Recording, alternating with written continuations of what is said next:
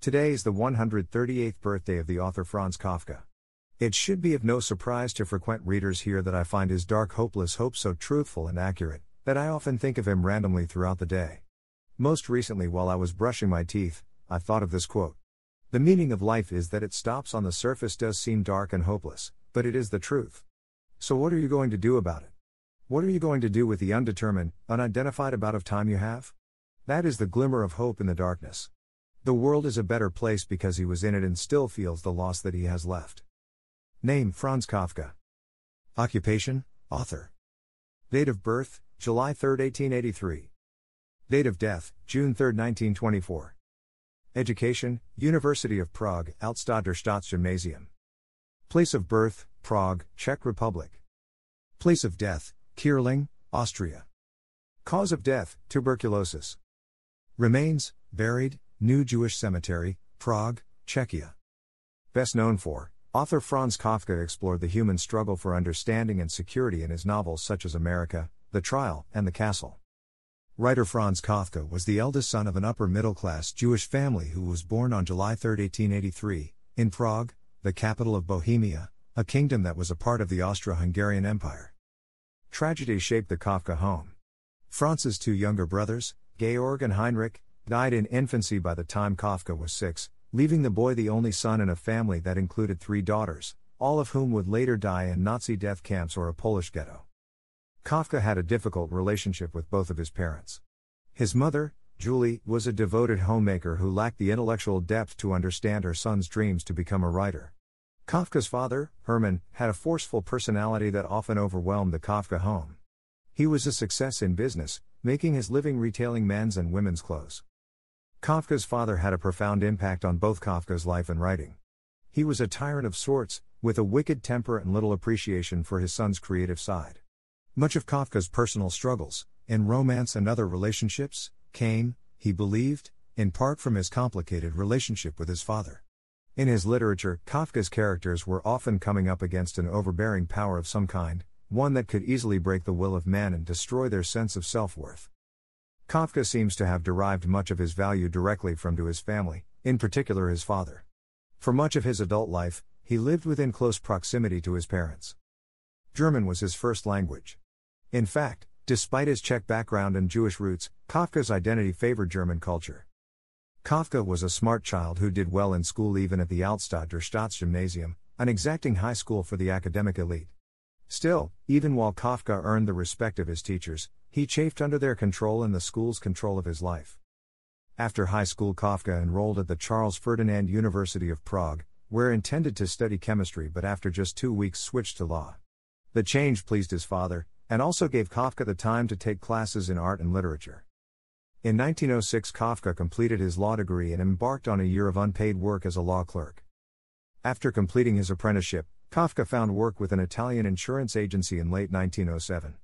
It was a terrible fit from the start, with Kafka forced to work a tiring schedule that left little time for his writing. He lasted at the agency a little less than a year. After turning in his resignation, he quickly found a new job with the Workers' Accident Insurance Institute for the Kingdom of Bohemia. As much as any work could, the job and his employers suited Kafka, who worked hard and became his boss's right-hand man. Kafka remained with the company until 1917, when a bout with tuberculosis forced him to take a sick leave and to eventually retire in 1922. At work, Kafka was a popular employee, easy to socialize with and seen as somebody with a good sense of humor. But his personal life still raged with complications.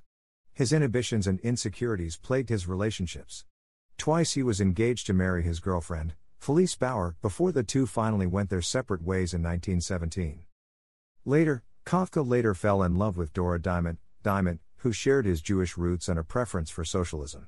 Amidst Kafka's increasingly dire health, the two fell in love and lived together in Berlin.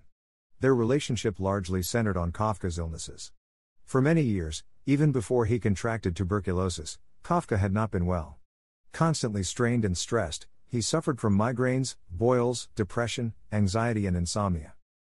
Kafka and Dora eventually returned to Prague.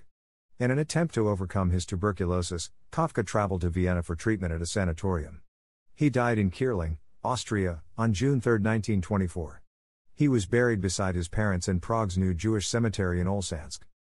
While Kafka strove to earn a living, he also poured himself into his writing work. An old friend named Max Brod would prove crucial in supporting Kafka's literary work both during his life and long after it. Kafka's celebrity as a writer only came after his death. During his lifetime, he published just a sliver of his overall work. His most popular and best-selling short story, The Metamorphosis, was completed in 1912 and published in 1915.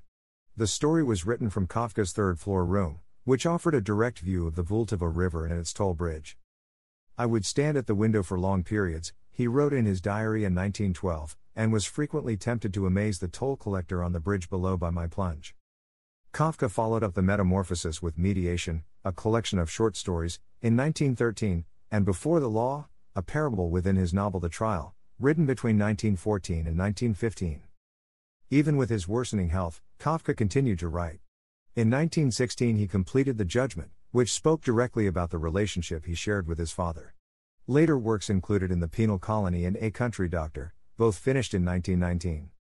In 1924, an ill but still working Kafka finished A Hunger Artist, which features 4 stories that demonstrate the concise and lucid style that marked his writing at the end of his life.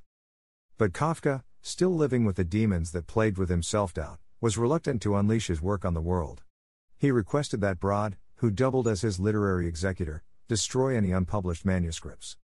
Fortunately, Brod did not adhere to his friend's wishes and in 1925 published The Trial, a dark, paranoid tale that proved to be the author's most successful novel.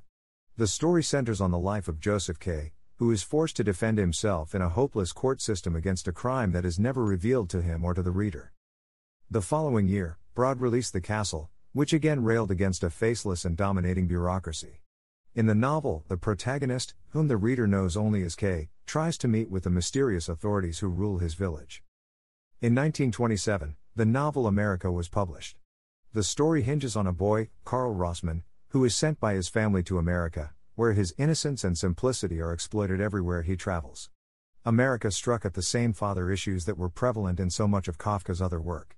But the story also spoke to Kafka's love of travel books and memoirs. He adored the autobiography of Benjamin Franklin, and his longing to see the world. In 1931, Brod published the short story The Great Wall of China, which Kafka had originally crafted 14 years before. Incredibly, at the time of his death Kafka's name was known only to a small group of readers. It was only after he died and Max Brod went against the demands of his friend that Kafka and his work gained fame. His books garnered favor during World War II, especially, and greatly influenced German literature. As the 1960s took shape and Eastern Europe was under the fist of bureaucratic communist governments, Kafka's writing resonated particularly strongly with readers. So alive and vibrant were the tales that Kafka spun about man and faceless organizations that a new term was introduced into the English lexicon, Kafkaesque. The measure of Kafka's appeal and value as a writer was quantified in 1988, when his handwritten manuscript of The Trial was sold at auction for $1.98 million. At that point the highest price ever paid for a modern manuscript. The buyer, a West German book dealer, gushed after his purchase was finalized. "This is perhaps the most important work in 20th century German literature," he said, "and Germany had to have it." Is the subject of books. Franz Kafka, A Biography, 1995, by Max Brod. Kafka, 2004, by Nicholas Murray. Author of books. Der Prozess, 1925, novel, The Trial das Schloss, 1926, novel, The Castle America, 1927, novel, America,